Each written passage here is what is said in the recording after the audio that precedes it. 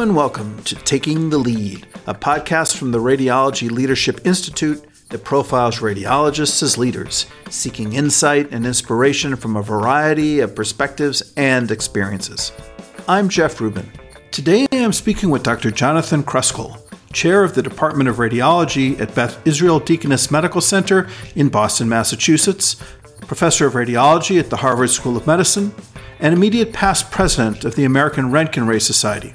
As past chair of the Quality Management Committee of the American College of Radiology and past chair of the Quality Improvement Committee of the Radiological Society of North America, Dr. Kruskel is an expert on the establishment and management of radiology quality programs within health systems.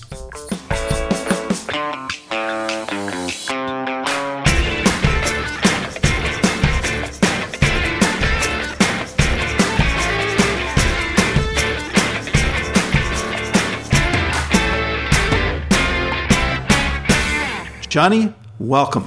Thank you very much. Tell us a little bit about your childhood in South Africa. Where were you born there? Born in Cape Town, the tip of Africa. I still think the most beautiful city in the world. And I grew up in Cape Town, spent all my years there until actually emigrating to the United States. And I grew up in the apartheid era, obviously was pretty blinded to what was really going on in South Africa at the time. You grew up in an incredibly segregated environment, segregated schools, social events, beaches, you name it. So looking back in retrospect, I had a very privileged experience. I went to a boys-only school, which was a typical government school. I was mad about sport, and I spent all my time playing rugby in winter and cricket in summer and athletics in between and table tennis when not in between. And so I was very, very sport-oriented, and I would spend most of my afternoons on the fields, weekends playing games, and I played at a pretty competitive level all those times. We had a little beach house and would spend our time on the beach on weekends. And as a family, we were very close, still are, and had an amazing growing up in that my father was very into photography. We spent a lot of time on safari, camping, and over the years visited probably every safari park in Southern Africa, and this was our annual vacation. And so to this day, in fact, that love of animals and photography has followed through. And as many probably know, I'm a mad, crazy bird photographer and spent half my life cursing at the hummingbirds for not sitting still. Let me get back to some of those earlier days, because I want to hear a little bit more about your family life. Do you have brothers and sisters? Yep, I got two younger sisters. In fact, our entire family have now shifted to United States, and they both live in New York City. I see. Great. And so how many years younger are they than you? My middle sister is 2 years younger, and my baby sister, who I still refer to as the baby sister, she is 6 years younger than me. Your parents, what did they do for a living? My mother, interestingly, was a radiographer, an X-ray tech, and worked in our hospital. So when I was doing my internship, I could get expedited service whenever we needed portable chest radiographs. My mother would come and do it, and then I'd be the one tasked with going to tell her she needed to come back to catch the lung apices or the bases or whatever. My father was sort of a jack of all trades. He was into property development and management. He was very into the arts and theater and movies. And interestingly, at some period of his life, ended up actually working for a government censorship board for movies and music and books, in large part because of his very oft-stated opposition to the process. And so he jumped on to see if he could try and help. And so growing up, we were exposed to movies and music, you name it, constantly. And both of my parents were very involved in the theater. My dad as a photographer, my mother used to help with making the clothes and stuff. And my middle sister actually is an actress, and she's an actress to this day. That's the family. It's remarkable the extent to which the interests of your parents have really manifest in you, both from the standpoint of your mother as a radiographer and your pursuit of radiology, and your father as a photographer and interested in the arts and your pursuit of photography. It's great. It means they are harsher critics of what one does. I've never expected my father to say, that's a great photograph. I'm more used to the, wow, why do you think it's a little blurred or overexposed or whatever? But absolutely, it's amazing how we impact those that we're trying to grow beneath us. Do you recall any vignettes or perhaps dinner table conversations that you had during your childhood that's sort of emblematic of that time of life and your family being together? Most of our discussions, interestingly, were either about our passions, our animals, our photography, our art, our theater, our music, or politics. My mother was very involved in politics and worked for a large women's organization, a charitable organization, an advocacy organization. And many of our discussions were political in nature. And we represented the very far left wing of South African politics, as did all of our friends and colleagues. And, unfortunately, it also meant that most of my friends have left the country. And it was a big gap that was left in the country. The overwhelming number of my colleagues at med school left, and they scattered all over the world. So politics played a very important role in what we did, as did obviously planning family events and enjoying family events together. So the topic of apartheid then was a component of those political discussions? Very much so. And, it's interesting, obviously, once one leaves that environment to get a better sense once one is outside. But for example, I grew up in an era where there was this person called Nelson Mandela who was portrayed essentially as a terrorist who tried to set off bombs and do some nasty things, who was sentenced to life in prison. But none of us knew really what the story was or where he was or what he'd done. And in fact, one couldn't even advocate or protest or whatever. So there were some incredibly stringent government processes in place to try and limit political discussion and opposition, as everyone knows. But yeah, I would say that our entire circle, all of my friends were very liberal, but you were very restricted in what you could and couldn't do. And it certainly limited what one does. And it leaves a certain amount of guilt, obviously. Guilt that you are growing up in a privileged environment, you are going to better schools, you are getting into university when others can't. You can afford to go to university, you can afford to live in very nice neighborhoods, and you can afford to leave the country and emigrate to somewhere else and get a good job. There was an Oscar-winning movie a couple of years ago by a South African psychiatrist who was trying to deal with this guilt of having grown up in this environment, now landed a great job in this country. And so there's a large component of giving back. And, since you seem to like to tie things together, I think we obviously have nice exchange programs with Southern Africa, and there's a certain element of giving back. And in fact, in our department, one of our South African faculty, and we've had a number, runs an MR course through the Röntgen Ray, providing MR lectures to 7 different Southern African countries. And so we're trying to do that. We're trying to have a visiting faculty. We're trying to share educational content. And it's all part of giving back and part of the guilt. I guess that's what it is. You mentioned Nelson Mandela, and he is held out as one of the world's greatest leaders. Many of his actions taken, particularly after he was released from prison, but even while he was in prison, are truly remarkable. I'm curious, at what point in your life were you exposed to Nelson Mandela as an exemplary leader as opposed to a terrorist? And what are your perspectives on his leadership as a South African? There were 2 people I'd mention. The first, is Nelson Mandela, where the books describing the positive aspects for him were banned, and so we didn't know much about it. A lot of the so-called terrorist activity in the country was blamed on organizations that he was very involved in. My mother had a poster on a back window of her motor car saying "Free Mandela," and that window got shattered with a rock. You did what you felt was safe and could do, but certainly we all knew lots of people that were in prison. The government had a process where they could randomly ban people. They couldn't appear in public or in educational facilities. And so I knew very, very little. We knew he was this famous person, but we never quite knew why, and we didn't know what potential existed. It's only literally once he was let out of prison, when he was freed, that we could read the books and hear the TV shows and start understanding what it was that he was all about. I think for me, there was another person, Steve Biko, who was a physician. Steve Biko was murdered in large part. He was head of the Black Consciousness Movement, and he got murdered. And none of us, of course, knew much about Steve Biko, but we all became very aware of him at med school because he'd had suffered from some severe head injuries, and the physicians looking after him had said that he was making these up, the Babinski reflex and all these upgoing plantar reflexes, etc. And we knew that you can't make these things up. And so our chief of neurology had gone very public about this. And so we had protest meetings at our university. And I'll never forget one day sitting in on a meeting when a group of people were throwing fire, like lit paper and lit stones and things, wood through the window at us in this room. And so that was amazing. And it was only many, many years later when they had the Truth and Reconciliation Commission in South Africa that all of this came to the fore. Yes, he had been murdered. And yes, these were the doctors. And yes, they were asking for forgiveness, etc., etc. So there were a lot of unbelievably brave people doing incredibly brave things. And I think for Mandela, what really I sort of failed to comprehend the extent with which he was not looking for vengeance. He was not looking for blame. He was just looking to move things forward rather than looking back. And that, for me, as easy as Esther said, is something I've always tried to stick by, which is you can get so caught up in punitive actions and really horrible situations. And if you're going to let it impact what you do going forward, you're never going to make a difference. And, unfortunately, he was really this unbelievable humanitarian, respected leader. There's not exactly a gazillion people like that who've been able to follow in his path, obviously. But, I've read all his books a gazillion times and books about him, movies about him.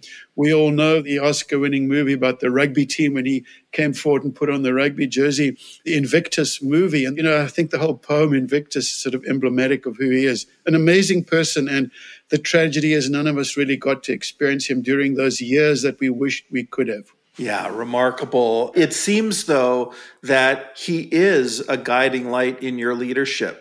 Yeah, over the years, I've done a lot of talks on leadership, but certainly by no means that I'm the standard or should be doing it, but it's something that I've been very interested in. And I think as a leader, one needs to know what are those attributes that can help one to be more effective? What are those attributes that really might predict that you're less effective? How can you transition? And I think reading his books, looking at all his quotes, there's a real humble component to him. His ability to forgive, to try to forget, to move on, to collaborate to an incredible extent. And he wasn't just collaborating in a sort of a black-white world, a sort of a left-wing, right-wing, an English-speaking and Afrikaans-speaking world. In Southern Africa and all over Africa, there's a large tribal component. And even within South Africa, there's so many different tribes and languages and cultures. And he was the one person who, fortunately, at the time was able to bring a lot of this together. And so he was able to bridge different preferences, cultures. And I think now, in the quality world, we all try to focus so much on high-functioning team building. He really was emblematic of that. Everything he did was about building teams and how can you be inclusive. And, the way in which they've been inclusive has been unbelievable. You have to be inclusive intentionally, irrespective of the consequences. And I think where it hit South Africa the most was, all right, our national rugby team, which, trust me, in South Africa is the national thing. The national rugby team has to be intentionally inclusive of everybody in the country. And you can imagine how well that went down with a lot of right-wing conservative rugby fiends, And so that's worked out really well. It took time, and you have to accept that there's a long journey and path forward. And so everything he's done has really been amazing. Are there any moments that you can recall in your leadership where you said to yourself after a particularly challenging moment, wow, I think that's what Nelson Mandela might have done, or at least reflecting back and saying, thank goodness for Nelson Mandela's example? You mentioned at the beginning of this discussion about my interest in performance and quality improvement. And quality improvement is an area that one always struggles with because you get a lot of the complaints that you have to manage with. And it's very challenging to get physicians, radiologists in particular, to see and to transition from thinking from process data to outcomes and the provision of value. Very difficult because there aren't really that many metrics and key performance indicators, as we all know. And I think when I go back to the basics about saying in order to provide high quality care, you've got to have a functioning collaborative team. And this is what he did. And this is something I try to go back to. And that team right at the onset means that there needs to be a flat authority gradient. And so that's something I try to subscribe to. I really don't like it when people call me Dr. Criskel. I'm Johnny. I always want to be Johnny to everybody. At least that's the polite thing that I tend to get called. I think you have to be intentionally inclusive. And, as a radiology leader, and trust me, I'm sure my colleagues listening to this will say, hang on, you need to walk your talk. Correct. I think, you can't in an academic department or in a practice just have those senior members surrounding you to provide your help, your protection, whatever. You need to also engage the multi-generational members of your team now, which is becoming so important and something that we haven't really recognized. And I think, when you start thinking of team function, why does a team function well? It functions well because people have a voice. And we struggled to provide a voice, in particular the last 3 years. And people need to be able to speak and to be heard. And this is what he did so well. The Truth and Reconciliation Commission, which Bishop Desmond Tutu led, was an unbelievable event in world history where they allowed anybody to come forward and to describe what they did. And we're talking things like terrible murders, and then to ask the family of the victims for forgiveness. And in many cases, this happened. Honestly, we all make mistakes. I make mistakes. And I think, if you look at my resume, a lot of the papers I've written have been my own personal errors. That perforation of the colon from CT colonoscopy. We've published this. We've never been afraid to speak up and share our mistakes. And a lot of my peer learning interest is me saying, yes, I missed that lesion in the mesentery. Yes, I overstaged that liver lesion. Yes, I'd mischaracterized that adnexal cyst. I have no problem saying these things. And it's something that I think I've learned over the years, which is be willing to speak up and admit your mistakes in the hope that others will learn and start doing the same thing. I know it takes a while. I always talk about the culture of quality and the culture of peer improvement. So that's pretty much what I think I've learned and have tried to at least sort of walk that talk. Coming back to your childhood, what was your first job outside the house? Really, literally, after finishing my medical school, you always do an internship. And that was the first sort of really paid job. We don't do internships here as a stepping stone to a residency. And in South Africa, it's the British system. So I did 6 months of internal medicine, 4 months of general surgery, 2 months of pediatric surgery. And this was an amazing experience working in amazing hospitals. During that time was when I started getting an interest in liver disease. There's, as you know, an enormous amount of liver disease in Southern Africa. HCC is endemic parasitic infections. At the time, it was non-A, non-B, but here A and B, where everyone had it amongst our patients. And this is where I got this interest. And so during my internship, we're not allowed to start residency straight away. I didn't quite know what to do. I went to meet with a wonderful mentor of mine, a guy called Ralph Kirsch. And Ralph was head of the South African Liver Research Center. And Ralph said, Johnny, I've got just the position for you. And so I joined the South African Liver Research Center at our hospital, where in essence I joined the internal medicine residency because one of the resident positions was a liver registrar or resident. And so I became the liver registrar. I ran a liver clinic twice a week. I worked in the emergency room for my call at night. And I started doing basic science. And I spent 5 years registered for a PhD. And in the time, we started looking at mechanisms with which liver tumors can spread within the liver. And this was all fibrinogen. They move along a fibrous network at the time. And so in order to measure this, we needed to be able to measure fibrinogen degradation fragments. And there were no assays for the so-called FDPs, the fibrin degradation products. And so we started homing in on what the tumors seem to produce. And liver tumors can produce abnormal fibrinogen protein. And this is where a little protein called D-dimer came to my attention, but there was no way of measuring D-dimer. So I set about developing an assay for D-dimer. And this took me about 3 very painful, long, late night years. And ultimately, at the end of it, we actually developed the first assay, clinical assay for D-dimer. It's like, all right, let's get going. So what should be our next project? We published it. And then it's like, let's do a clinical study. And so we actually did a cardiac. Believe it or not, my first paper was in cardiac imaging. We looked at patients with chest pain, acute and chronic chest pain. And we actually measured D-dimer in these patients and showed that those with unstable acute angina actually are probably forming small clots. And that was in the New England Journal of Medicine. So I was pretty happy with that one. And so one thing led to another. We looked at D-dimer in multiple different diseases. And, being in Africa, we didn't exactly have access to monoclonal antibodies. And so all of a sudden, a lot of commercial assays came. And that's when D-dimer took off and became a commercial rapid assay for PEs.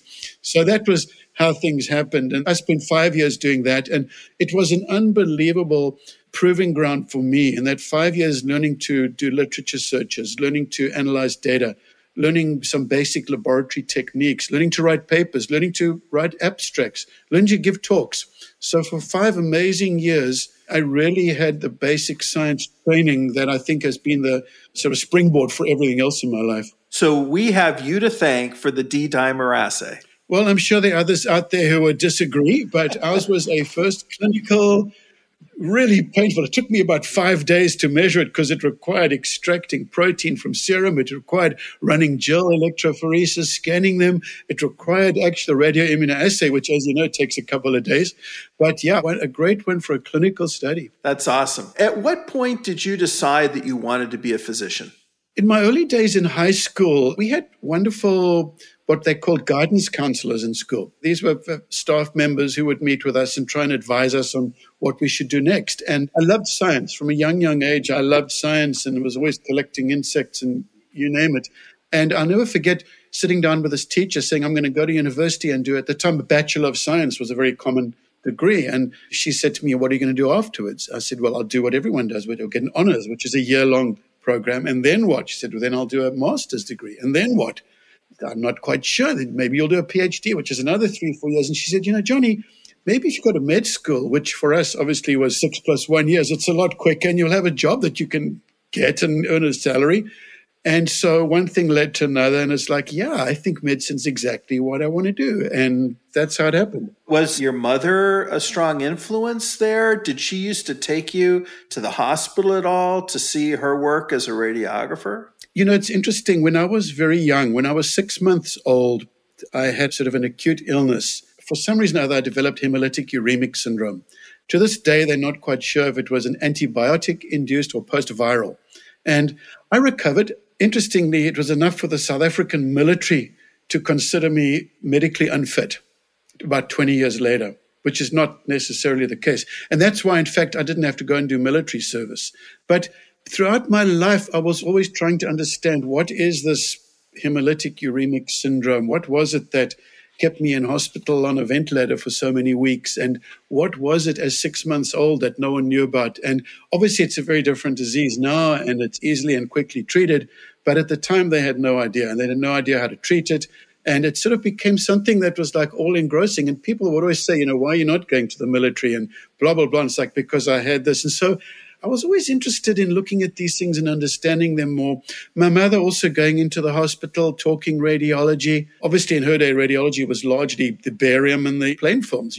Ultrasound was coming in strongly. South Africa was way behind in availability of CT at the time. We had very good nuclear medicine. I was aware of it, familiar with it, but I wouldn't say to any great extent, because also the fact that I went into liver, that's the whole internal medicine path. And I'm sure at some point you're going to say, how the hell did this all lead to radiology, which seems even more far removed from everything. Yeah, we'll get there for sure. So you went to the University of Cape Town, and there you had both your general undergraduate education admixed with the medical school experience. Tell us a little bit about that educational process. And also, were there any activities that you pursued while in medical school that were extracurricular or leadership related? So first of all, the educational process is very narrow and restricted, and there is no general education component. So literally, you leave high school in December 1 year, and in January, 3 weeks later, you start med school. And there are no general liberal arts subjects or anything like this. You go straight into biochemistry and, physiology, statistics, maths, you name it, physics, chemistry, organic chemistry, So in a way, you're very limited, and you do that straight for 6 years. So it's really a very focused education of 6 amazing years at medical school. While at medical school, I did find many different arts. I was involved in a large student organization. It's called RAG. It's a sort of a charitable group that collects money and supports and provides healthcare in some of the squatter communities. And so we had a couple of Winnebagos that had been donated over the years, and then we used to get enormous supplies sent out from Europe and America. I mean, I hate to say it, of expired medications and things like that. And we would go literally weekly or monthly, depending on availability, into the townships. And the first year med student would do pulse and blood pressure, and the second year would feel the abdomen, and the third year might do joints and listen to the heart, and the fourth year would do the neuro exam. And there would always be a single physician supervising, but it was amazing. You would arrive there and there'd be a line of literally up to 100 people, families, children, all waiting to be seen. This was the only medical care they got. You would see all these patients, and sometimes we would put some in the van and take them straight off to the hospital. You're seeing dermatology as the community sees it, all the impetigo on the children's mouths, the jaundice, and then what do you do as a third-year med student with someone who can't afford transport to be worked up? The pneumonias that you could manage and try, the urinary tract infections, the epilepsy, just an unbelievable opportunity to learn. And that was amazing for me. And so I got very involved not only in that, but also in the charitable arm, collecting money to support that. I was involved in medical school politics. I was on the sort of student leadership council. I was our class representative to do all that stuff. So I loved getting involved. I was probably more involved than I should have been, and I suspect that was probably reflected in my scores, but that's okay. I've always liked to get involved, as long as the goal is the same at the end. And so, I like to do lots of different things, and I always have, and I've always liked to keep my finger in many different pots. Was that your first real exposure to the lifestyle that portion of the population had, or was that something that you had been aware of and seen for many years, and it was your first opportunity to really jump in and help? My entire family, going back generations, had been involved, and my grandmother was involved in an organization called the Black Sash. And this was a group of women that used to provide legal advice to people. And I recall these discussions, family discussions from a young age. She would come, and we used to have weekly dinner together, and she would share with us, some of the items that had come across her. And she wasn't a lawyer by any means. And she would come and just share these incredibly sad stories. Someone came to speak to her about this legal issue or seeking legal advice. And there were really so few solutions. And to some extent, she was just providing some ears to hear these problems. And it was heartbreaking, really. And so we would hear these stories, and she was willing to help, but couldn't really often provide the help that these people were looking for. And I think that sort of engendered this sort of spirit of wanting to help, wanting to do something. I think, and I've always subscribed to the concept of small steps. And, if you're going to want to go in and save the world, that's not going to happen. So at least if you can try and take small little bites and do something, it's more than just a feel good, which obviously is an important component of it. But you try to do something. My mother was also involved in the Black Sash, and she used to be involved in running charitable drives that they used to get people to stand on street corners with a little yellow box collecting money every Saturday morning to support these legal services. It was very difficult, but I would say that this was a minority of the white population that were involved in these type of activities. But I think from a young age, our discussions were political, and it stuck with me to this day, really. With all of this exposure and background, you mentioned how your initial direction upon completing medical school was toward hepatology and toward the liver. And maybe speak just a moment about what was it that led to you routing your way to the liver? I think during my internship, we were exposed to an enormous amount of liver disease. And my first clinical project actually as an intern was to do an audit of all the gastric carcinoma cases in our hospital. So we came across, 126 cases. I mean, this is the sort of pathology that we had available to us. 126 gastric carcinoma cases that had been operated on. And we had all the pathology and all the liver ultrasound findings and all the local nodal spread and things like that. And so we actually analyzed that, wrote that up. And I think in studying it, suddenly ultrasound became important, because it was like, hang on, are you serious that those little hard copy images are telling you that this is a stage 3 or 4 tumor? And I think also as an intern, I loved getting my hands dirty, and we used to put drains into amoebic liver abscesses. We used to try and characterize these different parasitic conditions in the liver. There was an enormous amount of Hep B and HCC. I'll never forget, we had a ward full of patients with caval thrombi from HCC extension up into the vena cava. So, really extensive advanced pathology available to us. And this is what sort of got my interest going. But I think there's another parallel story over here. And that parallel story is, on the one hand, yes, liver disease fascinated me. It might have been neurologic or cardiac or whatever. But also, I had this amazing mentor, Ralph Kirsch. And Ralph was just the most kind, gentle, incredible teacher. He was an educator. He became chief of the Department of Medicine at the University of Cape Town. And he just served as a mentor to so many people, providing career advice. He was involved in a lot of these student organizations. He was involved in everything. And he was a mentor. And so when I went to speak to Ralph saying, what are you suggesting? He was the one who said, Johnny, I've got this position in the liver lab. It's like, okay, this is a no-brainer. That's what I'm going to do. Because why? A, I'm interested in liver, but B, Ralph, I would love the opportunity of continuing to work under you. And I think that's important, because honestly, with fibrinogen and D-dimer, I could have gone off on any. In fact, I've written crazy stuff on rheumatoid disease with it, neurologic, you name it. So I think it was wanting to work with someone who was really an incredible mentor who did not need to advance his own career. He was only interested in advancing the careers of others. And this is a lesson which I've taken with me. Ralph would do anything for us to advance our careers, to get us involved in organizations, to educate us, to suggest ideas. He never got upset with us. He always worked to eliminate hurdles in our research programs. He always sat down with us and cared about what we were doing. He cared so much when we gave presentations about the quality of the presentations. And a lot of people worked in his lab. And so the ability to work with someone who could be such a mentor was really impactful. And if Ralph had been head of a lab that studies pathology in the left toe, I might have ended up over there. But he was just an amazing mentor, to the extent of even advocating for me to leave South Africa and take a postdoc fellowship at Vanderbilt. Ralph was involved. He came to visit me. He got me that job with a friend of his at Vanderbilt. You know, it's really been a long-standing relationship. And so that was another lesson to me, is that if you've got the right mentor, they might not have your particular expertise, but it's this panoply of mentoring expertise that's so important. He sounds like a truly inspirational figure and very influential in your life.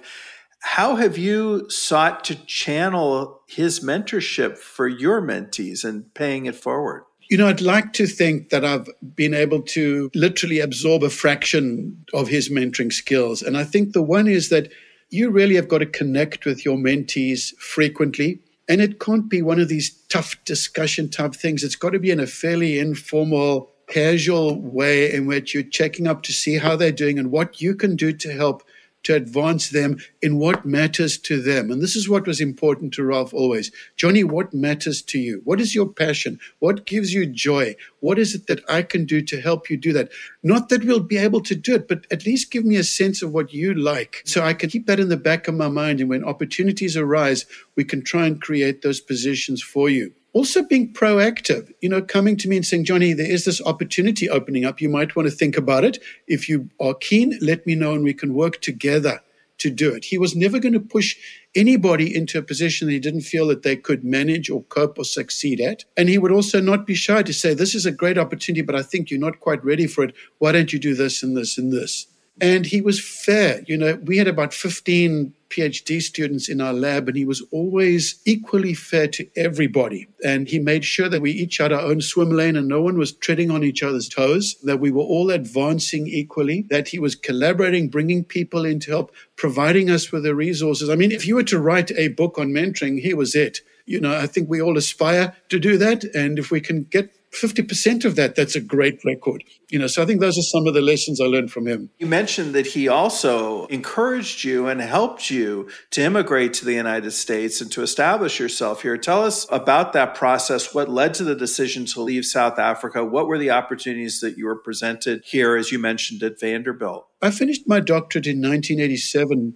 at which point South Africa was literally on fire. There was incredible unrest. Never quite recovered from the Soweto riots, which was in my final year at high school. Interesting. So in my final year at high school, 1976, two fundamental things happened. Number one was the Soweto riots, where we also were kept very oblivious of what was happening. Even though there were riots which extended nationwide, they were quite close to our school. And I mean, I hate to say it, the extent that it impacted me was that when we had our formal dance at the end of our school year, we couldn't have all the stuff delivered because of the rioting on the roads. And it's like, gee, this seems so unfair. I mean, I'm not kidding. It's like ridiculous to even think like that. Also in 1976, they introduced something called television into our country. So I'm a rather slow adopter to technology. It was only in 76. So 3 months before my school-ending career, they suddenly gave us 2 hours of TV a night.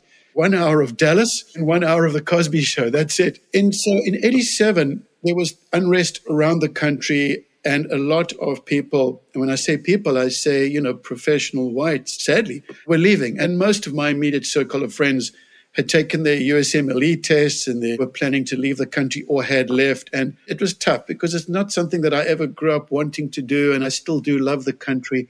My entire immediate close social group had left. And at the time, Kirsch came to me and said, Johnny, there's a postdoc fellowship opportunity at Vanderbilt through another fibrinogen person, a friend of his. And I flew over to Nashville. I'd never actually heard of Nashville, but I flew over there and was like, wow, why don't you come here? And we've got a salary and a position and you've got a job. And they literally built a lab over there. I got married to my wife, Pam, and 3 months later, we got on a plane and flew over to Nashville. And Well, hats off to her. She came to Nashville and she's a pharmacist. She couldn't work because of licensing issues. And so when I went off to work every day, there she was at home. It was a pretty tough year, 2 years, but went to Vanderbilt and it was amazing. It was my first experience at a university in the United States. It's a beautiful campus, a great hospital. And I continued doing my basic science work in the lab. We were doing it under the auspices, believe it or not, of an anesthesia department, looking at toxicity of some of the anesthetic drugs on the liver. And we were studying the impact of different drugs on fibrinogen and transferrin and albumin metabolism and expression and things like that. To be honest, we felt, we'd made this massive move from South Africa to America, very out of touch with our family, and there was no international airport. The symphony orchestra had just shut down, and we didn't have too many friends apart from a group of South Africans in radiology. We sort of felt that we needed to move to a bigger place, and especially for my career and for my wife's career. Hung out a lot with the South Africans in radiology, some of whom are very, very well known. And they were very, very kind and supportive of me. And I tell you, that's when radiology bugs started hitting. Everett James was the chief of radiology at the time. And Martin Sandler was South African and Max Schaff and a whole bunch of them. And, it seemed to me that this was an ideal collaboration because when I was running the liver clinic in South Africa, we would spend half our time waiting for the ultrasound report or the CT report. And I'd go to hang out in radiology and look at the studies. And suddenly, it seemed like liver was a perfect thing for me. And to take my basic science skills, I'd learned a skill of imaging the exteriorized liver. This is something that I'd done. And you can take a liver out of a rat or mouse and put it under a microscope and look at a gazillion different metabolic and cellular and intracellular and microvascular events. And the early days of molecular imaging were upon us. And so I wanted to go to a place that had a liver transplant program and a big liver center. And so called up a couple of friends. And this is where Boston seemed like a logical place. And the Deaconess Hospital had the only transplant program in town. And so I continued and did another couple of years in the lab. And funnily enough, I did another year studying in exteriorized livers.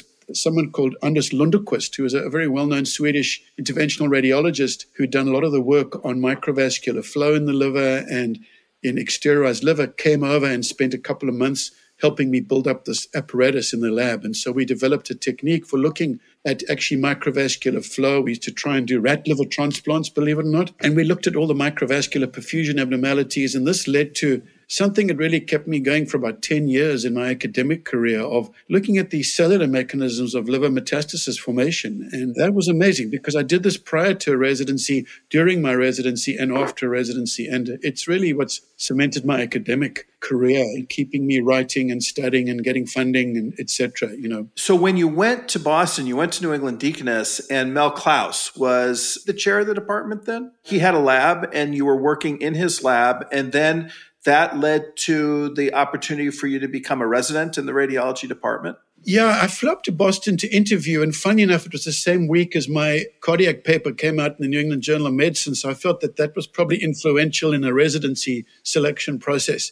But Mel was the chair, and Mel is an interventional radiologist who'd always been passionate about a couple of things. Mel had developed the lymphangiography technology and was doing a lot of work on intraarterial chemoembolization. He was looking to study whether there's any scientific justification for chemoembolization, and I was always quite critical of it because in a way, knowing that if you make solid organ or mass or tumor ischemic, we knew was going to engender expression of VEGF, which in fact should generate more tumor growth. So this is why Anders Lunderquist came over. And so we developed a tumor model, and we used to deliver chemoembolization under a microscope, directly visualizing where the thiodol droplets are going. And so we started studying different mechanisms for enhancing delivery into and around tumors and things like that. And we did some really nice work actually taking colon cancer cells and making them hypoxic and then showing that you could actually increase uptake over the time we used tritiated daunorubicin, which was really the adriamycin equivalent. And so this was really the first ever basic science justification that you can drive delivery of a chemotherapeutic drug into an hypoxic tumor cell. This was all mechanistic through the P-glycoprotein pump inhibition and you name it. And so, there was this resident at Deaconess studying P-glycoprotein and hypoxia and tritiated daunomycin. And I'm sure my classmates must have thought I was crazy. But I loved this. And so as a resident, it was amazing. I was traveling around the country giving talks at national meetings, and it was really, really wonderful. So we did that with Mel. And then out of this came an extension when we put little colon cancer cells that have been genetically transformed, either to be aggressive or not, into the spleen. And we watched these tumor cells move from the spleen through the portal vein into the liver. And we studied the mechanism of tumor cell adherence into the liver. And that's where we showed that tumor cells don't mechanically impact in the liver. There's actually a specific adherence to E-selectin, which gets activated by a tumor. So we actually showed that a tumor, which you could grow somewhere, under the skin, activates the liver to prepare it to receive metastases. And that was pretty frightening, I have to say.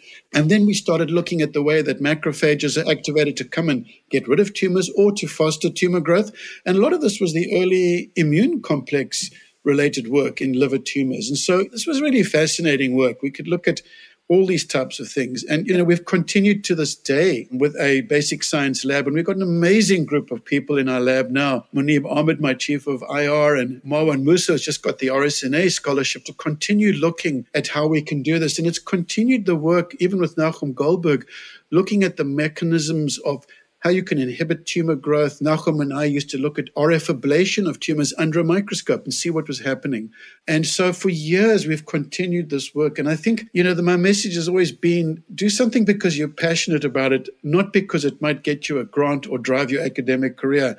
And this is what's just been so fascinating for me, that even to this day, I can be interested in what's happening in our basic science tumor biology lab, because it's really inspirational and aspirational to me. And I get so proud of my team, what they're doing, and seeing them advancing up academically and writing papers and getting grants, because I really like the fact that I can still talk about immune complex deposition around the hypoxic zone of an ablated tumor, I might not be able to give the same level talk about finances and operations and stuff like that, but it's something that's very important, especially in an academic career, that you find that thing that gives you some joy and passion. I mean, your passion for research really comes through so strongly, and it's phenomenal that things worked out so well at New England Deaconess. You completed your residency, and then you stayed on as an instructor, and then, essentially have never left. Let's talk about the post-residency period a little bit, because straight out of residency, you were named the Director of Gastrointestinal Imaging and Director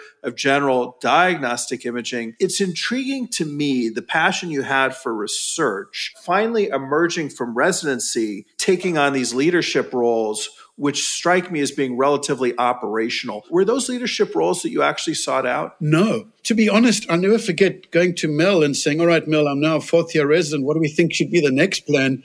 And Mel's like, I think you need to go to Hopkins for an abdominal imaging fellowship. And it's like, Mel, I got a family. I'm stuck in Boston. I can't be leaving. He's like, what do you suggest if you look at it from that frame of reference? And Mel's like, I think you should go to Hopkins. It's like, Mel, no, it's not going to work.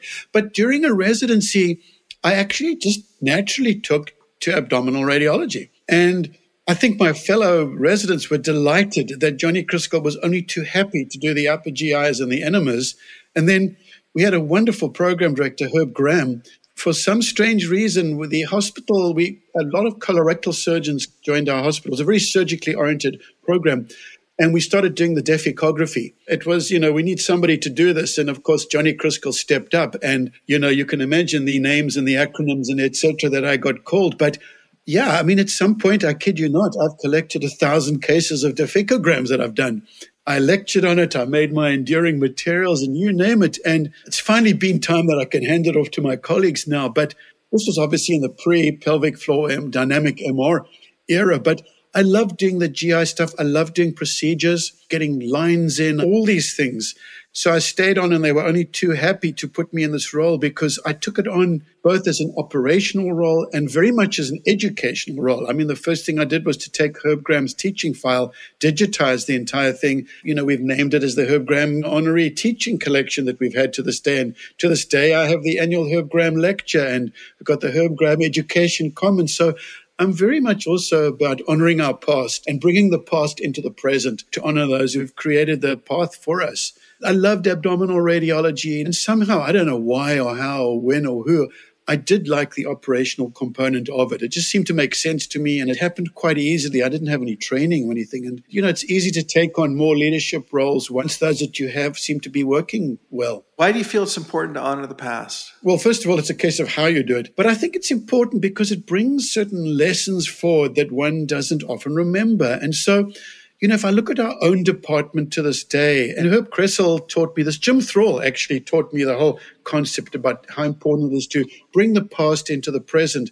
And when I meet with the med students every year, I talk about those people in our department and what they've done and why we like to honor them. And for example, the first chair of our department was a Holocaust refugee by the name of Felix Fleischner.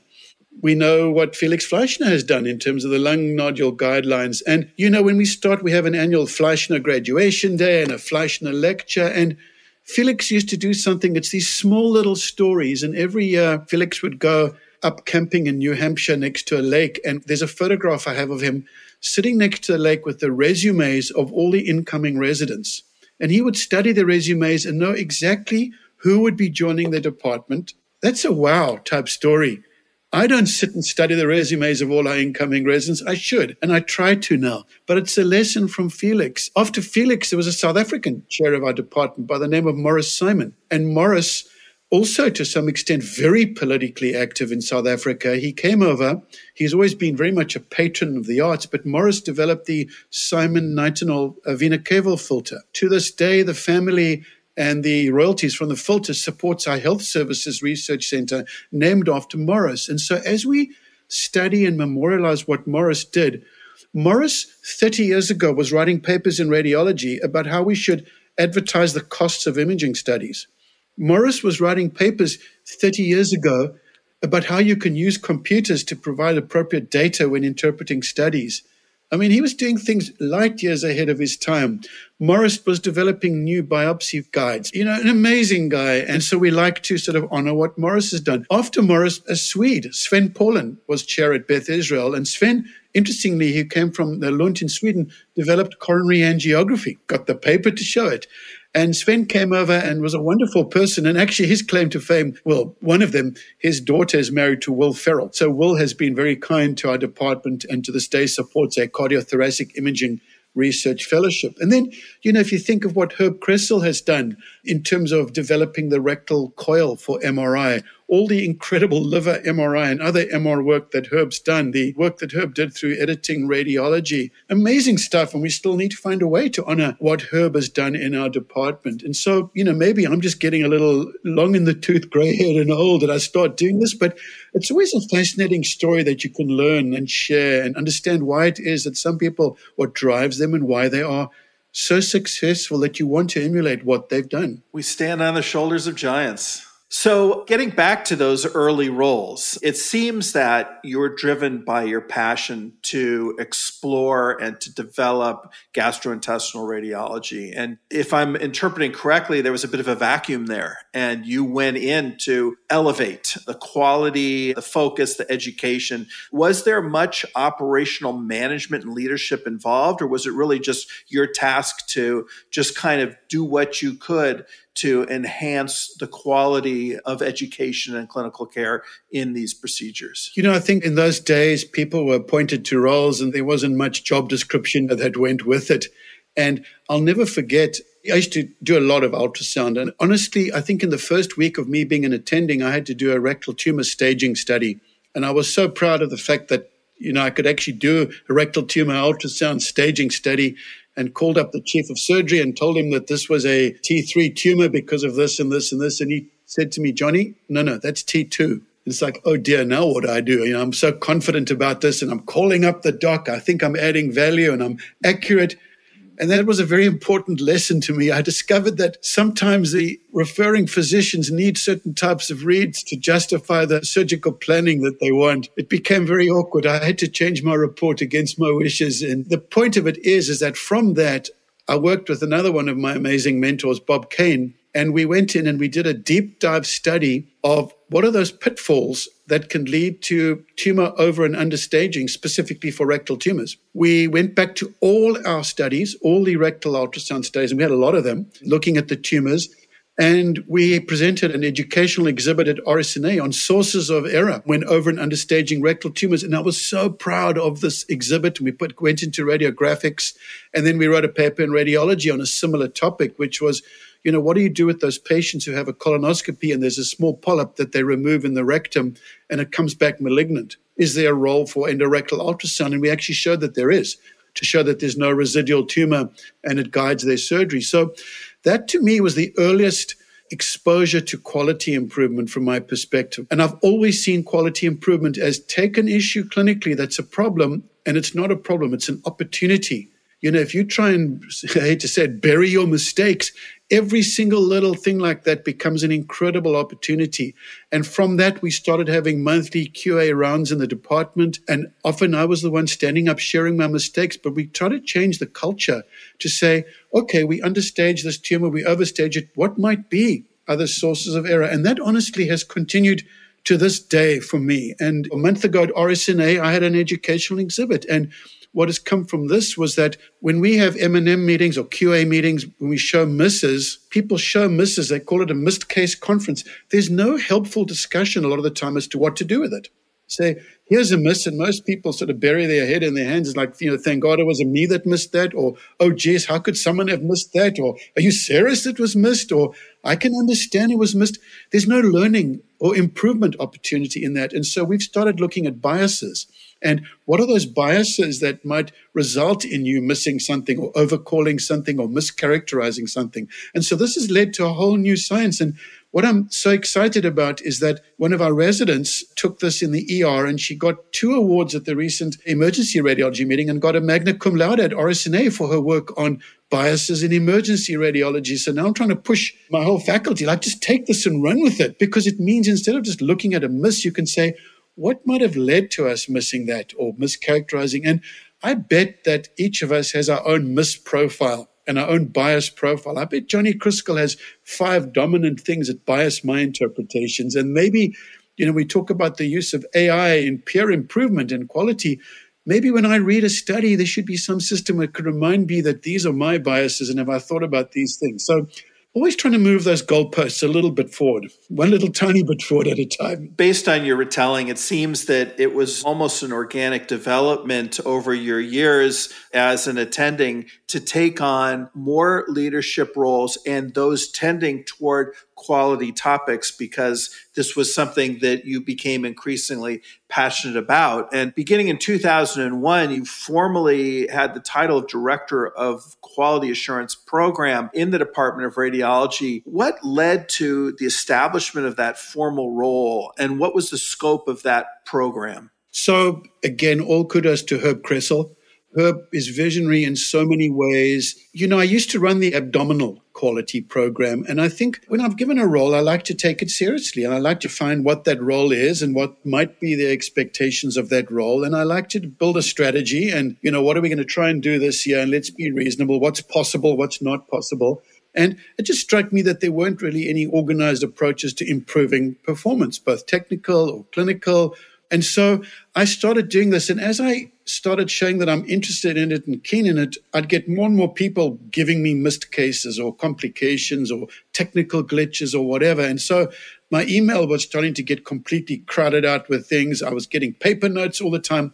And so I started building an online system for recording all of these in a secure way. And so Herb recognized that and said, this seems to be a great opportunity. There's nothing going on right now in a world of quality improvement in radiology that's organized. And so why don't we see if we can build up this process? And so we developed in, I think, 2001, an online system where people could securely submit cases.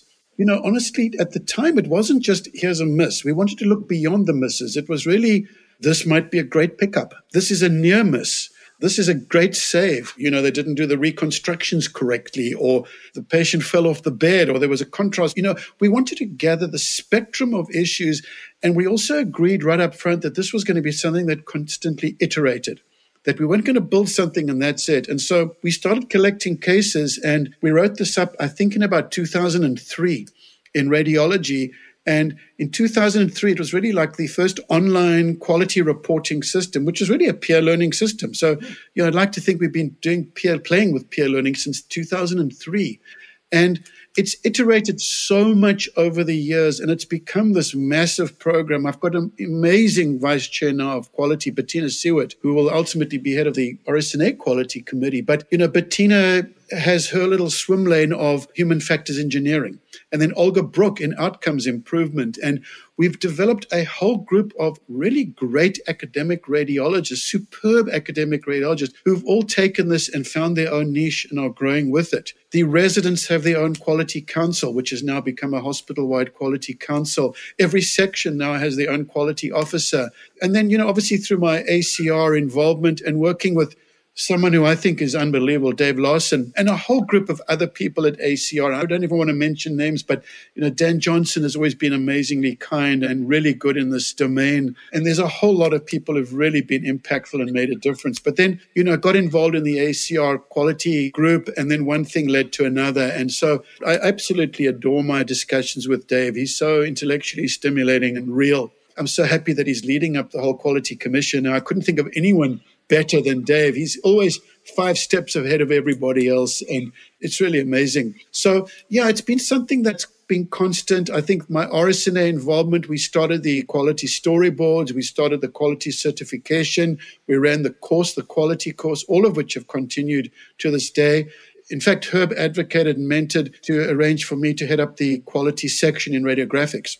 That's what led to that. And so we started the whole quality initiative section in radiographics. That's continued to this day, even though they've appended, practice management and leadership to that. But all the storyboards and stuff like that. So a lot of this has gone from the department to the sort of national and actually to the international level. And we continue to iterate. I think peer learning is the big thing right now. And then you start to sort of get into the whole wellness, and it constantly evolves. It is remarkable how this kernel of interest evolved into a spectrum of national and internationally influential roles, and appreciate you're just recounting those. I'd like to just talk about quality in radiology a little bit with you. You've mentioned about human factors and biases and such. And, when we think about quality, we can think about it in terms of physical characteristics of the image and image quality, as we put it, as being one side of the equation. And then when you think about the interpretive process and the biases and human factors, as you were alluding to, as a completely different dimension and domain, how do you conceptualize the topic of quality in radiology and help to develop priorities that lead to your confidence that the work that is being pursued is going to have the greatest impact? I've always subscribed to the concept of buckets because it's such a broad topic that it's difficult to conceive and get your hands around it if you're just going to try and start a program. And we actually have a quality academy in our department that really gives our trainees certification in the basics and the fundamentals of quality improvement. And when I look at the curriculum, the radiology residents nationally are exposed to quality through the non-interpretive skills curriculum, through amazing talks by Dave Larson, actually. And a lot of it also is our radiographics curricular content. But when you look at it, you can see it from 2 perspectives. The one is the continuum of care that we provide. And so if you just take a single study, take a chest radiograph, and this to me is sort of emblematic of it. It starts with the clinician deciding that they want to order a chest radiograph on a patient. There's already a clinical decision-making process there, and then it becomes the process of ordering that study and providing the right information, etc. Then it's a case of scheduling the study and getting the study done. And you can imagine the number of little steps in that way that can go wrong and need to go right. Then there's the doing the study, the dosage, the respiratory holding, what you're getting in the field, etc. That's the sort of the QC component of it, right? And so QC in radiology is massive. Then there's the taking the study and sending it to PACS, which is another road fraught with challenges, right? Then it's a case of having someone interpret it, which means providing appropriate clinical information, appropriate timing.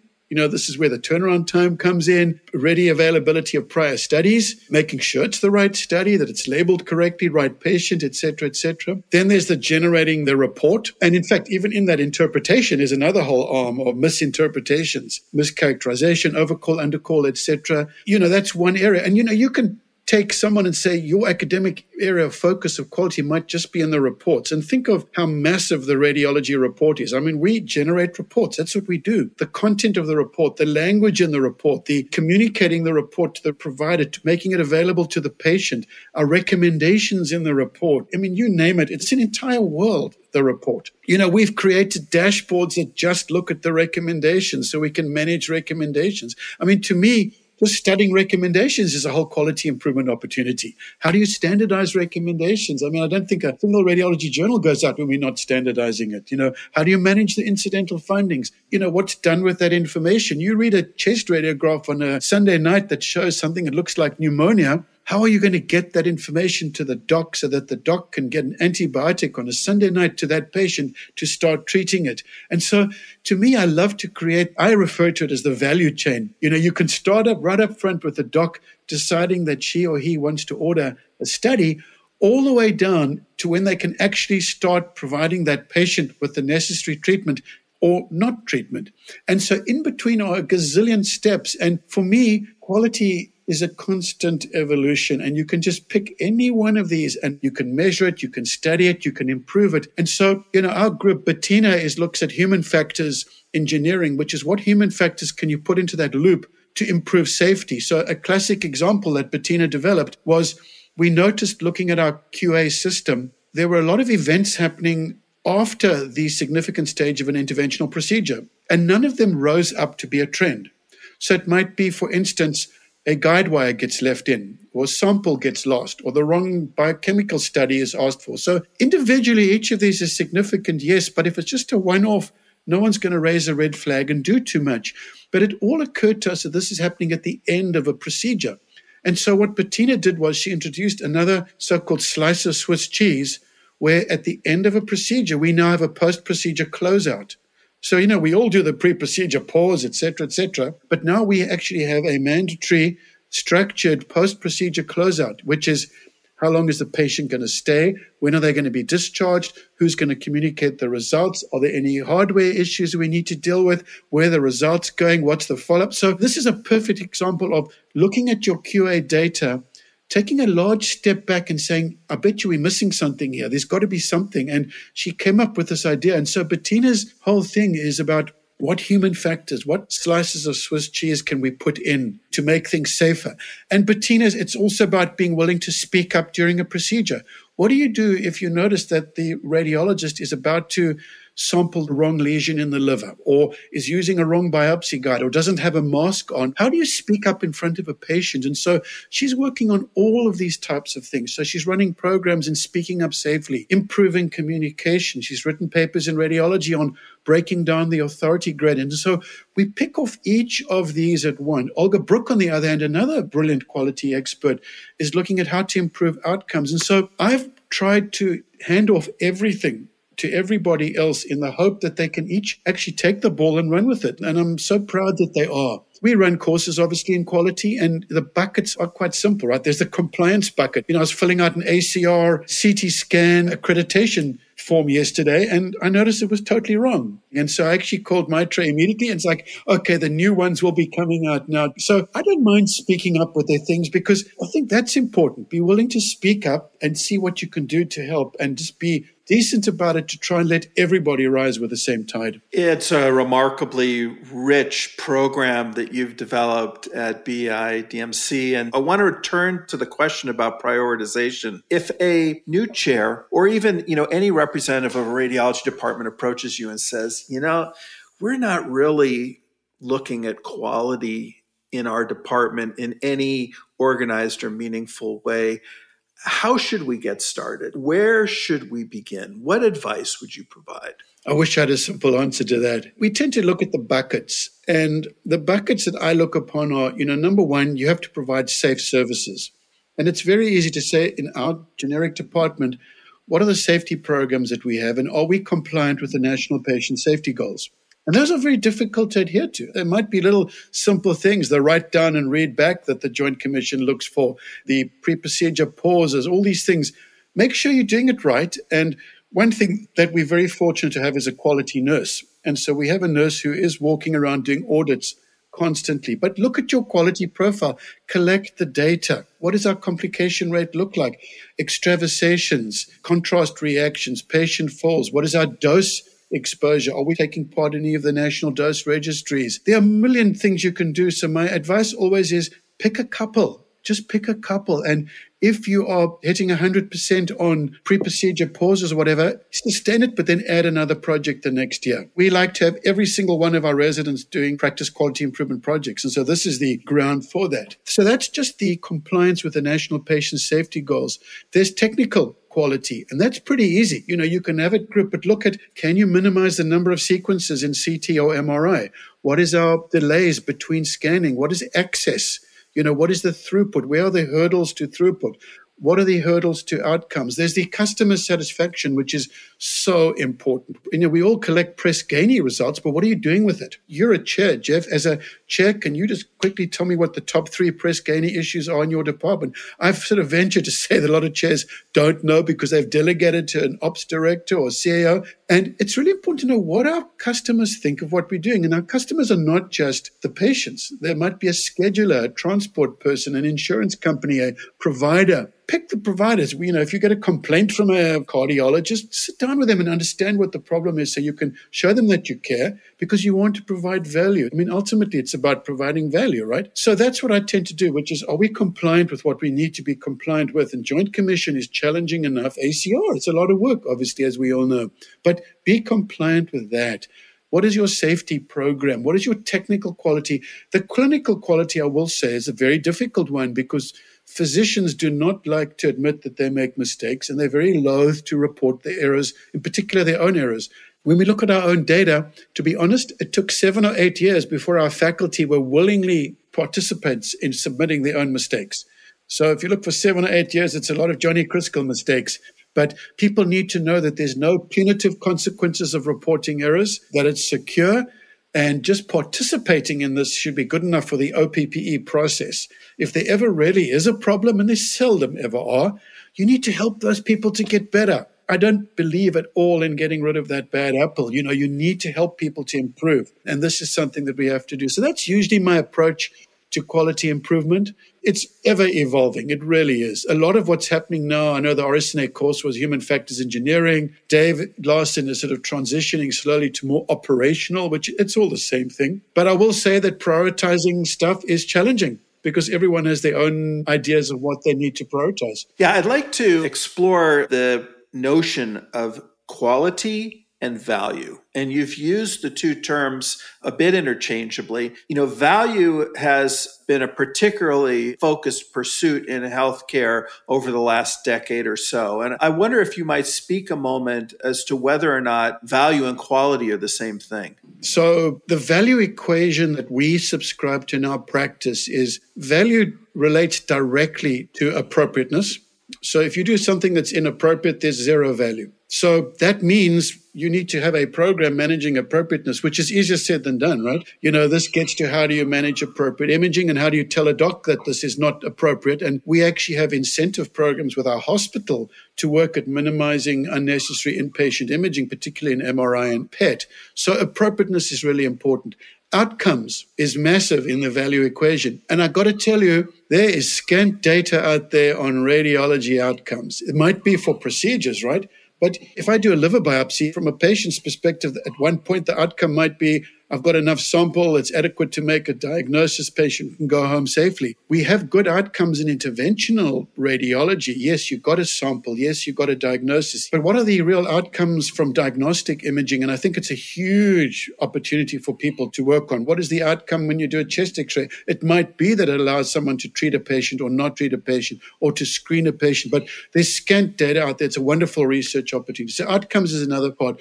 The third part is experience. So value equation ties directly to experience. And, if a patient comes in, you can do what you want. But if they have a lousy experience in the parking garage or they're miserable about the double bill that they get, that's a lousy experience and they don't perceive it as any value. If you give the ordering provider a report that's unhelpful, that's a differential, an arm's length, or saying could do this, suggest MRI, do this, that might not perceive that as being of any value add. And so we have to be very mindful of that component of value. And then the fourth component on the top line of value that I use is quality. So quality falls within the value equation. And what is quality? How do we measure quality? And so this is where in the lectures I give on it, it's like there's no one way of measuring quality. Pick a couple.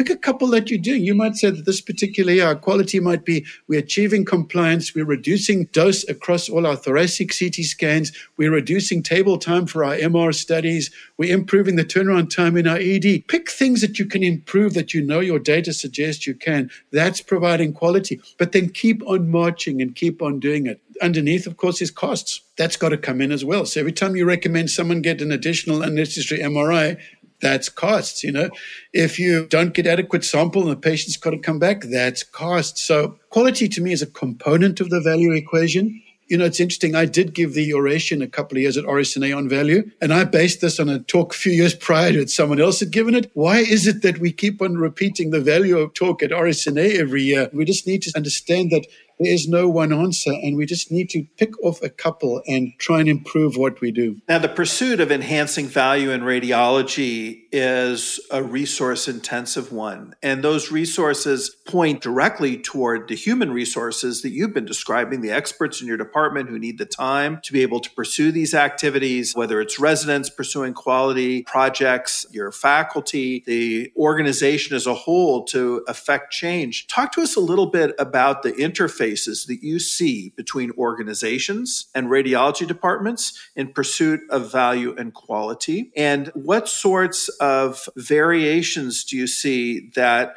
provide win in the sales of radiology departments to pursue quality, and those where there may be headwinds that really prevent the department from being able to allocate the resources that they need? This, of course, is a big challenge, right? Because at the organizational level, many are concerned about national rankings, their leapfrog scores, etc., which to some extent don't really involve radiology metrics. But we have to be compliant with Joint Commission and other regulatory groups. And so we were fortunate enough to negotiate a so-called quality nurse who essentially manages the safety and our compliance programs and is managing our Joint Commission Ever Readiness program. And she runs a sort of monthly QA meeting with the technology managers. And so that's very helpful. But for the rest, these are not funded positions. And so in my role, I have a vice chair of quality and performance improvement. This person will get actually hospital funding. All the hospital departments are getting 0.3 time supported by the hospital, which is amazing. To my mind, it's worth every cent. And what it does is it allows all the department quality directors to get together twice a month to discuss interdepartmental issues. And it's so important to share cases every month. The department chairs, we get together once a month also to discuss quality case. And so it's very nice to really see how others approach different cases and how seriously they take everyone else's issues. However, within our department, every clinical section has a quality officer who doesn't get time. And, preparing a monthly M&M meeting takes time. And you add that onto the multi-disc clinic meetings, and you add that to the current crisis of staffing, it becomes very, very challenging. Then we have a quality academy over here. I have a director of the academy, Olga Brook, and I want to give her half a day a week to manage that. But, we don't have enough radiologists to do the clinical work. And so she's on a holding pattern for when she can do that. And then we expect all our residents to do PQI projects, practice quality improvement projects. Someone's got to teach them. Someone's got to lecture them how to do projects, how to identify, manage the projects, manage the presentation and the outcomes of the projects. It all takes time. And we don't have those resources. And so the one way that we try to sell all of this is that at Harvard, we've been able to get the quality track. It's not a unique track, but we're pushing it in the clinical innovation track for advancement and academic promotion. If somebody is doing some excellent work in improving outcomes in patients with pulmonary emboli or whatever, if you're publishing and getting funding and getting recognized and a good reputation in the area, that's going to allow you to advance academically. Both Olga and Bettina and our chest radiologist, Diana Litmanovich, have all advanced up because of their improvement efforts, be it through dose reduction, be it through improved outcomes. Bettina is taking this. She's now looking at taking postgrad courses in human factors engineering. All these things can help the academic promotion. I advanced academically, not through deficograms or abdominal radiology or whatever. It also was through building up a quality reputation and scholarship and external funding in that area. So this is something that keeps people happy. But I got to tell you, it takes time and resources, and it's very difficult. The demands of the organization outweigh our ability to provide those services. And so we're always behind, which gets to a phrase you used earlier, how do you prioritize these things? And I have an amazing vice chair of operations, Jim Rawson, and this is one of Jim's bugbears. How do we prioritize the 95 different projects we would like to do? And Jim would like to do these projects, but someone else would like to do this. And it all brings in another topic that I'm getting very involved in now, which is well-being and burnout and, taking on too much and staff shortages and not feeling like you are doing what you'd like to do and being told from above what you need to do, the so-called moral insults and injuries of, we have to achieve a 4-hour turnaround time and we have to do a timeout or else you're going to lose this accreditation and you've got to write all these so-called moral contributors to our lack of wellness in the workforce are significant and we have to take them very seriously. And so this is now becoming something that I'm doing. We ran a couple of courses through the Inter-Society meeting. We addressed burnout. And then through the Röntgenray, we're running a national summit in a couple of months on radiologist burnout in the hope that we can try to find some solutions which are equally challenging. So, I think what you're hearing is here a message. I identified 10 problems and I prioritize one of them and then work on another one. Yeah. Well, I'm really gratified that burnout is something that you're focusing on. Hopefully, we'll see some progress made, but it's obviously a very, very important concern in our field right now. I want to turn our attention a little bit to your role as department chair. You became the department chair at Beth Israel Deaconess Medical Center in 2008, which makes this your 15th year. Congratulations. It's fantastic. Thinking back to 2008, what were the immediate needs of your department at that time? When I came in, I honestly was naive about the roles and responsibilities of a chair, and I don't think that's unusual. I came in with a certain skill set, assuming that would somehow suffice. I knew where my big gaps were. I don't claim to be an MBA or financial whiz kid by any means. My assumption was that I would build a team around me who could manage these things, and I've learned that, obviously building the right team is important, but that you're never going to have that perfect team and people are going to come and go and leave. I think at the time, Herb Kressel had run the department really well. He'd left to edit the journal. And so the department's needs, again, were very much cyclical, right? So staffing becomes an important need.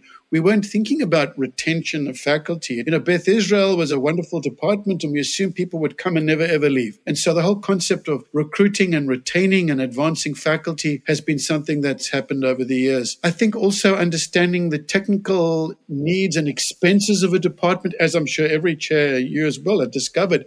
You can't assume that, you're going to get brand new MRI, CTs, and PET scanners every couple of years because you're now competing. I think I underestimated HR issues and I underestimated the ongoing turf issues that I would have to deal with to this day. And so, that's sort of been pretty much what it is. I also looked at the department and we had some really strong second row of leaders, many of whom have left to become chairs in other departments, unfortunately. Yet at the same time, it's great. I like to think that we are a training ground for future leaders, which we certainly are. And a lot of our faculty have become leaders of private groups or academic groups around the country.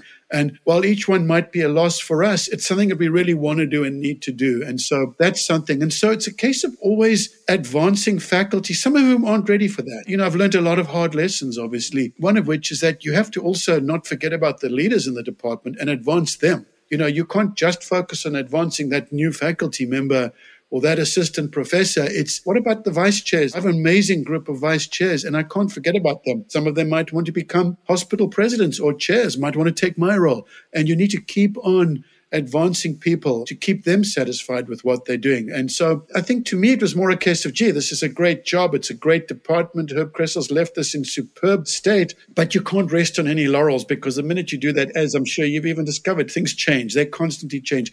Who could ever have imagined COVID and the devastating impact of that? And, luckily I have Jim Rawson, who's sort of passionate about operations and passionate about strategy and passionate about disaster management, always thinking about things like these. Who could have imagined cyber security attacks? Who could have imagined that we'd be talking about going into Epic this day and age? So there are all these different things. Who could have imagined the suddenly having to sustain remote readers and interpersonal issues because of remote teams? And who could have imagined the challenges with us needing to hire people out of state and the licensing and the complex decisions there? It's an ever-evolving task, as you know, and that's what we deal with on a daily basis. Through that very well-articulated, ever-evolving task, I'm curious the extent to which your leadership style or approach has evolved over these 15 years. I'd like to think it's evolved a lot. I think when I came in as an internal candidate, there are particular challenges with that.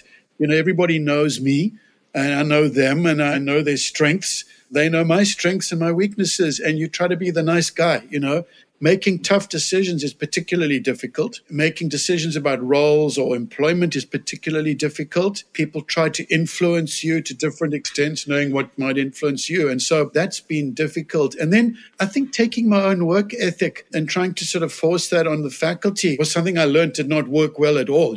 I can't sort of say this is how it is. And so I think over the years, I like to believe I've become much more inclusive. I've delegated a lot to my vice chairs and my section chiefs and my medical directors. I like to think that I have an open door policy, which is good. Sometimes it's not always that wonderful. And I like to be inclusive of all ideas. It does then mean that, where as I started, I think I wanted to make tough decisions. I wanted to make the call. I wanted to implement change. Probably ran in wanting to make too much change and introduce too much change, which of course unsettles a group. And I think that might have overflown to the other extent, which is sometimes a lack of willingness to make a decision, needing to say, look, these are the issues. Thank you for all your input. Now this is what the decision is going to be, and I hope that you can stick with it, Also learning that in different forums, like an executive committee forum, anything goes. Anyone should say anything they want, but that needs to stay in that room and not go outside. That's another important lesson, which is you need your leadership team to be really supportive outside of that forum, because that's another role of the leaders. It's listening and hearing and providing eyes and ears in the department, and also advocating and supporting for you. And if that's not the situation, then you do have the wrong group of leaders. Right now, it's managing morale. It's very difficult. People have been working so hard over the last couple of years, and there's not exactly too much light at the end of the tunnel. The staffing situation's evolving and challenging, and we have faculty members who I think are still living in that la-la world, hoping that we're going to go back to what it was before.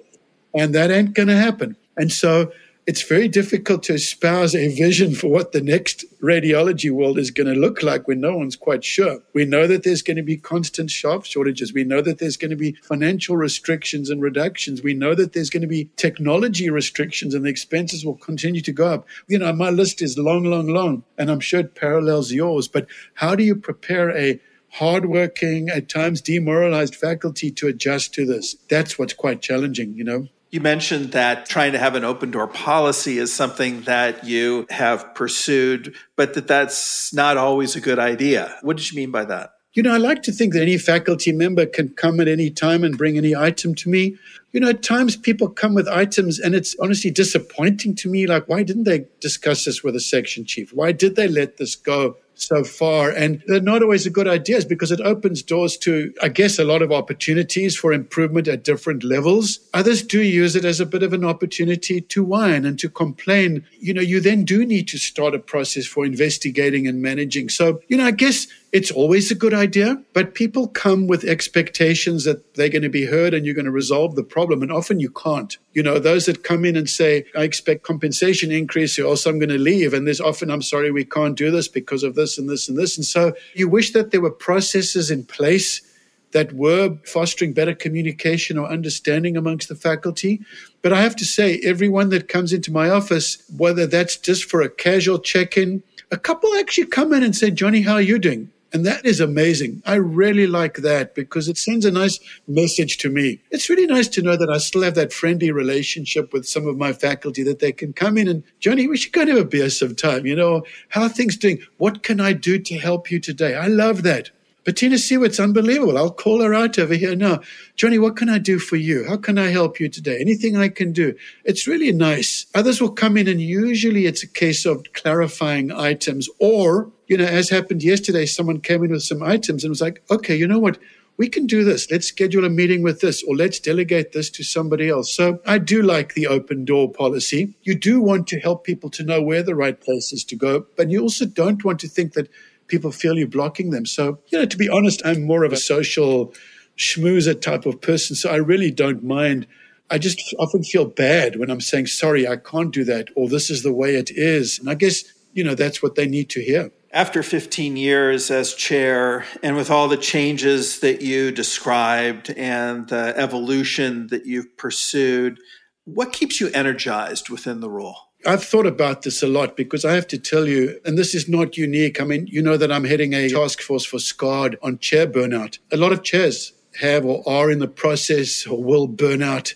And it's impactful. It's impactful on a personal level. It's impactful on the way it impacts your department and your relations in your department and your fellow chairs in a hospital. It's really, really tough. And, you know, through all my lecturing and studying and reading about the topic, it's really important to find ways that you can get your mind off of the work. So I think keeping to a schedule, in the last couple of years, have really tried to keep up with the academic stuff, as difficult as it still is. Reading radiology and AJR and academic radiology and JACR is something I'll always do. And I do find I enjoy a lot of the administrative type papers now, the burnout papers. I still enjoy doing things to help other people. So to be honest, this Burnout Summit that we're running, I'm really enjoying that because why? I reached out to all the department chairs. We're trying to get all the chief wellness officers from all the radiology departments to come because I want to get everyone on the same page. So the Röntgen Ray has started its own wellness committee and the ACR has their wellness group and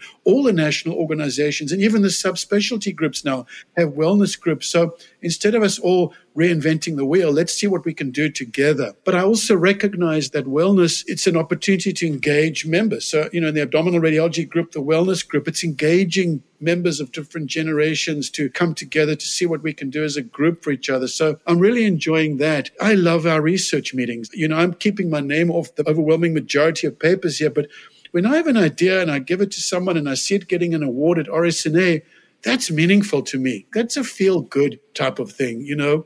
I also love it when the hospital chief comes to me and says, you know, Johnny, would you mind serving as a mentor to this person? I feel good about that. This morning, I got a wonderful letter from a patient, and the fact that I can pick up the phone and thank somebody for doing something great, it's terrific, you know. But you've also got to be mindful, you know, in a chair's role, you're the conductor of the orchestra. You turn your back to the audience. And so you have to be trying to extracting that music from the players rather than taking any credit. And so that's something that you've got to be very mindful of. This is no longer about you. This is helping others to grow and get to where they want to be. So there's always work to be done. But I think you can hear, you know, granted, after a couple of cups of coffee, I'm still pretty energized. 15 years is quite a while to be doing this, and it's evolved, you know, to a ridiculous extent. But yesterday, I had this idea to develop a new education academy in our department. And it's like, that's what keeps me going. I'm not going to do it. I'm going to hand it over to my vice chair of education. But let's build an education academy. Let's build a terrific non-interpretive skill program. I like building and then handing off to allow somebody else to do it. I will provide the manure and the compost. I can provide the seed, and I want others to go and grow it and enjoy it. Nicely said. Now, you're currently the immediate past president of the American Röntgen Ray Society. Amongst all the societies in radiology, what makes the Röntgen Ray unique? Röntgen Ray is a very different society, right? It's very much an educational society. And even within the Röntgen Ray, you know, there's always discussion to what extent should we be focusing on science and funding basic science. It's unique in that in parallel with the ACR, there's a large private practice membership. Almost 75% of the Röntgen Ray members are private practice. And so therefore the offerings need to be pretty general across all areas. And the private practitioners will get a lot of their necessary CME training through this. The other area that I think is absolutely unique is it's a way for early faculty to get their names out there that wouldn't necessarily happen at the subspecialty level or the RSNA level. So, for example, if I've got a junior faculty member who's starting up on some research project, it might not meet the levels of being accepted for presentation at RSNA or subspecialty, but this is the area where it's more likely to be accepted. And so they can go and start getting their name out there, giving talks. There's a gazillion different committees of every subspecialty. And so there are lots and lots of opportunities for junior and mid-career people to get onto committees. I don't know any other organization that's quite as nimble as the Röntgen Ray. So if someone on the exec council wants to start a new committee, they literally can. We typically would say, let's give this a try for 3 years, see if it gathers some moss, and then we'll make it a formal committee. And so we're very nimble in terms of wellness and the DEI and the PQI. And I'll give a shout out to Naja Kadom in that regard.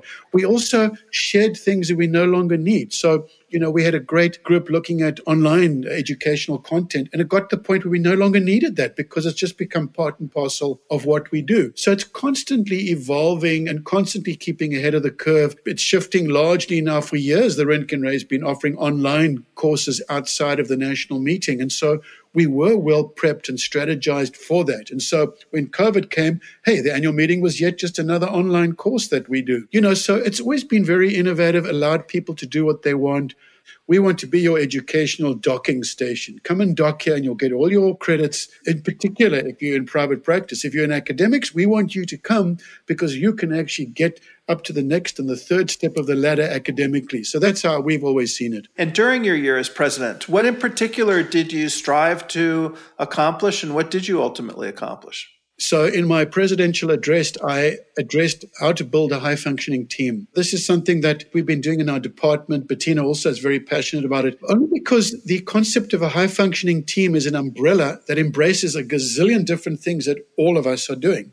At the time that I gave my address, we were talking about burnout. We were talking about diversity, equity, professionalism, transparency, intentional inclusion, cultural sensitivity and bias, and all these essential things that we need people to understand and to try to learn, because these are the important components of a high-functioning team. From that, we did a lot of writing, and we created a website, actually, devoted, in fact, to high-functioning teams. And it addresses all of this stuff. I think what's happened is it sort of gained some traction. And I think everybody now might not be talking necessarily about high-functioning teams. But if you think about it, why do we talk about bias and upstanders and professionalism and quality and all these things? It's ultimately because you want to be an integrated, cohesive, collaborative team so you can provide better care for your patients. Certainly the lesson has come from business. And, if you go into the literature, huge amount of stuff in the business world. And, to be most successful, you need a diverse, collaborative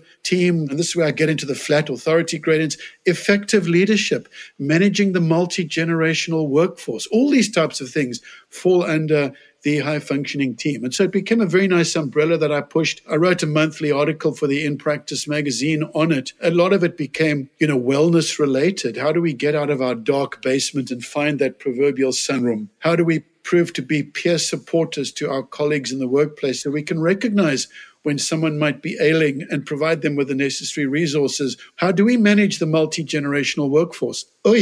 That's challenging. That's really challenging, and it's not black and white. Baby boomers, Gen X, Y, Z, and soon Gen Alpha people in our departments, they all have different preferences, styles, communication choices. It's so amazing. And how do we do it as a leader? How do you take this all into account? One is obviously through intentional inclusion. Other is through upstandard training, cultural sensitivity. So all these types of things, Outstanding to have helped to widen the scope of the educational landscape for the Röntgen Ray to involve some of these topics that, might be considered non-clinical, but at the end of the day, they directly relate to our ability to give clinical care. So kudos for that.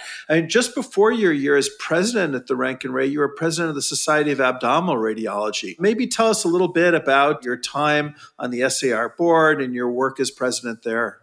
I enjoyed the SAR to an enormous extent. For one reason is that my colleagues on the board were the most amazing people. Getting involved in national organizations, getting onto national committees, you get exposed to people that you might know their name, but honestly, to be able to mix and mingle with them in a social environment, in an informal environment, it's the most wonderful component of my career. I was blessed with incredible people on the SAR board. Giles Boland, Bill Mayer-Smith, Sherry Cannon, Judy Yee. The list goes on and on, Desiree Morgan, and it's continued. And it's an amazing group that's very, very nimble in that we can introduce and change things constantly. The one thing I did was when I arrived, we tended to chop and change and get a different portfolio every year. So year one might be education, year two, science, year three, finances. And it was like, this is not going to work for Johnny Criskel. I just don't have that skill set. So working together with Bernie King, who I admire honestly more than anybody, transitioned the structure of the board so that you actually come on in for a specific portfolio and you stay with that. So the most recent member of the SAR board, it's just been announced, Jen Zhang, she's come on and she will be the education liaison for the next couple of years. And so it leads to continuity. In my own way, we fostered innovation through some of the national lectures. Giles Boland and I had worked to sort of bring in some national speakers. Instead of giving a talk on characterized adrenal lesions, we spoke about speaking up and DEI and things like that. And Sherry has taken that to an amazing extent. And I don't want to take any credit for any of this at all. I think as a board together, we've really expanded to do things like include trainees, because we recognize that it's really important to go after the med students and the residents. We want them all in abdominal radiology for obvious reasons. We've included mentoring programs for early career people. Bill Mayer-Smith had an amazing idea for that academic radiologist working in a small institution where there might not be enough patients for clinical trials to foster collaborative research projects. We've got just like an amazing number of new things constantly happening, and the organization is not shy or frightened to say, that one is great, but it can be sunset, or this one's not working out, let's get rid of it. So it's really a terrific, terrific organization. And, like a lot of subspecialty societies, it's expanding dramatically. So, it's got a massive international relations group now, particularly in South America. It's a huge educational component. I started a group called the APDO, the Association for Program Directors in Abdominal Radiology, just to provide a forum where they could all get together and meet to discuss common problems. So it's like every other society. We want members to come and be lifelong members where they can contribute, they can hear the best science, they can hear the best practical operations. And I was looking yesterday at the upcoming meeting. It's so wonderful to note it's not all abdominal radiology. It's leadership, diversity. I'm running a session with Sherry Cannon and a few others on what is abdominal radiology going to look like in 2030. Luckily, Jim Brink and Hetty Hitchak just wrote a paper in radiology on radiology in 2040, so I can liberally borrow from that. I don't have to put too much work in it. So it's a great, great organization. The challenge for SAR is that it's growing so quickly that it can't continue going to have meetings at wonderful, small, resort-like locations. That's the challenge. And so it's a good challenge to have. And also, I think it's very well set to run a lot more of our content online. So it's a great organization. Congratulations on the incredible evolution of the SAR. Love to hear a little bit about your family and how you find time to spend with them. They might question that. My wife, Pam, and we married in 1987 and immigrated that same year. And she's a pharmacist, passionate about everything, loves art and music and everything. And so because she couldn't work in Nashville, she actually ended up working in one of the local art galleries, which was great just for the people we met and the art we were exposed to. She, unfortunately, has a chronic health condition which precludes her from working. And it's been a little challenging because it means she hasn't been able to travel. She is immunocompromised. So she's been a real trooper. And that's coupled with the fact that her entire family live in Sydney, Australia. So she misses them terribly. But an amazing friend, colleague, partner. I couldn't be more fortunate, honestly. And I have two children. My oldest is my son. He is interested in politics and economics and sustainability and has done a lot of work in that area, got involved in helping to create and develop programs for reducing forest reduction and smoke, etc., in Central America. And he went to Middlebury and then he went to University of Chicago. And he actually lives in Boston, about 10 minutes drive from me. He and his wife, who has a master's in education, had a first grandchild 3 months ago. So we now have a little Ellie in our family. Ellie's grown up in the world of COVID and masks and social distancing. So it's been challenging and really exciting. And he works for a company out in California remotely. They are into energy analysis and consulting, especially as relates to the renewable energy sources. My amazing daughter, Jessie, went to Clark University over here. She has been very keen and interested and has worked in the education world, working with people that are differently abled. Jessie has worked in the local school system with children on the autism spectrum. And she's also spent a couple of years working with adults with different types of disabilities and teaching them life skills so they could be as independent as possible. And she's amazing. So I'm really proud of my family. I obviously have extended family in New York, my family. I have extended family in Australia, my wife's family. So we are sadly spread out. Well, it sounds like a rich family life. And with all that you do professionally as well, how do you find time for yourself? What do you do to unwind and recharge? I try to subscribe to the basics, but I think the emphasis on try. I try to exercise. I try to walk, I get on my treadmill often. I love photography. If you ever bump into me at any of the national meetings, I've probably got a camera around my neck. My wife and I garden a lot together. In fact, this last summer, we purchased 7,500 pounds of rocks, which we distributed around our garden to make rockeries. A lot of our gardening is planned to attract birds and other animals. So we have a pond and a lot of plants specifically grown for getting goldfinches and for hummingbirds. And so over the years, I'm a frustrated hummingbird photographer. When I try to get my mind off work, I'm reading about cameras and lenses and way to freeze motion of birds. But when you've seen me at national meetings with my photographs, it's getting people, flowers, nature, all things like that. So yeah, that's what gets my mind off it to a large extent. It's really, really important to find ways of doing something different. Like you, I obviously enjoy music. I love listening to music. I think nowadays probably a grandchild is becoming another diversion. That's another evolving, important component of one's life. Looking ahead, what excites you most about radiology? I mentioned to you earlier, I had a meeting early this morning about a turf incursion in radiology. And you realize after a while that the nature of radiology has always been that we innovate and we develop, and then others try to grab the best of what we've got. And there's no shortage of examples. So I think it's going to be really interesting what's going to happen. What types of collaborative relationships are we going to have with other clinical departments? What is going to happen with IR and diagnostic radiology? I love meeting with the interviewing med students every year because I get a sense of what they are thinking. Will IR go down its own separate path more than it has already? Where is the work of the radiologist going to be done? Is remote work going to be something that's real? Are the academic groups going to start collaborating more and more and more with remote telehealth groups?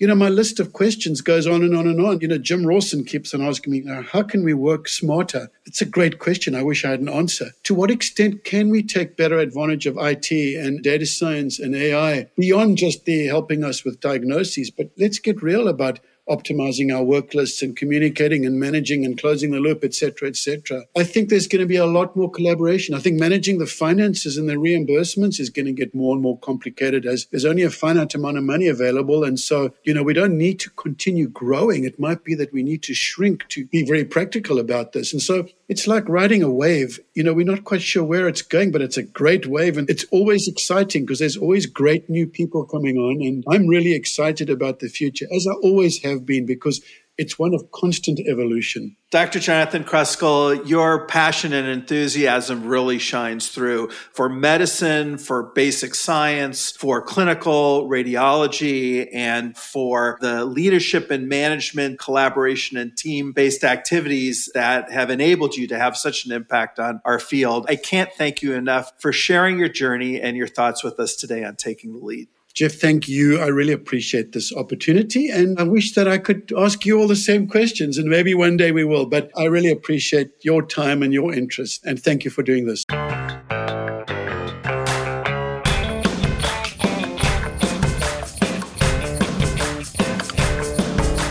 Taking the Lead is a production of the Radiology Leadership Institute and the American College of Radiology. Special thanks go to Anne-Marie Pascoe, Senior Director of the RLI and co-producer of this podcast, to Port City Films for production support, Linda Sowers, Megan Swope, and Debbie Kakal for our marketing and social media, Brian Russell, Jen Pendo, and Crystal McIntosh for technical and web support, and Shane Yoder for our theme music. Finally, thank you, our audience, for listening and for your interest in radiology leadership. I'm your host, Jeff Rubin, from the University of Arizona College of Medicine in Tucson.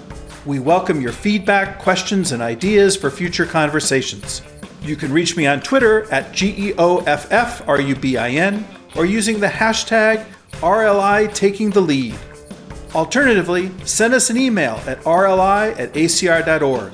I look forward to you joining me next time on Taking the Lead.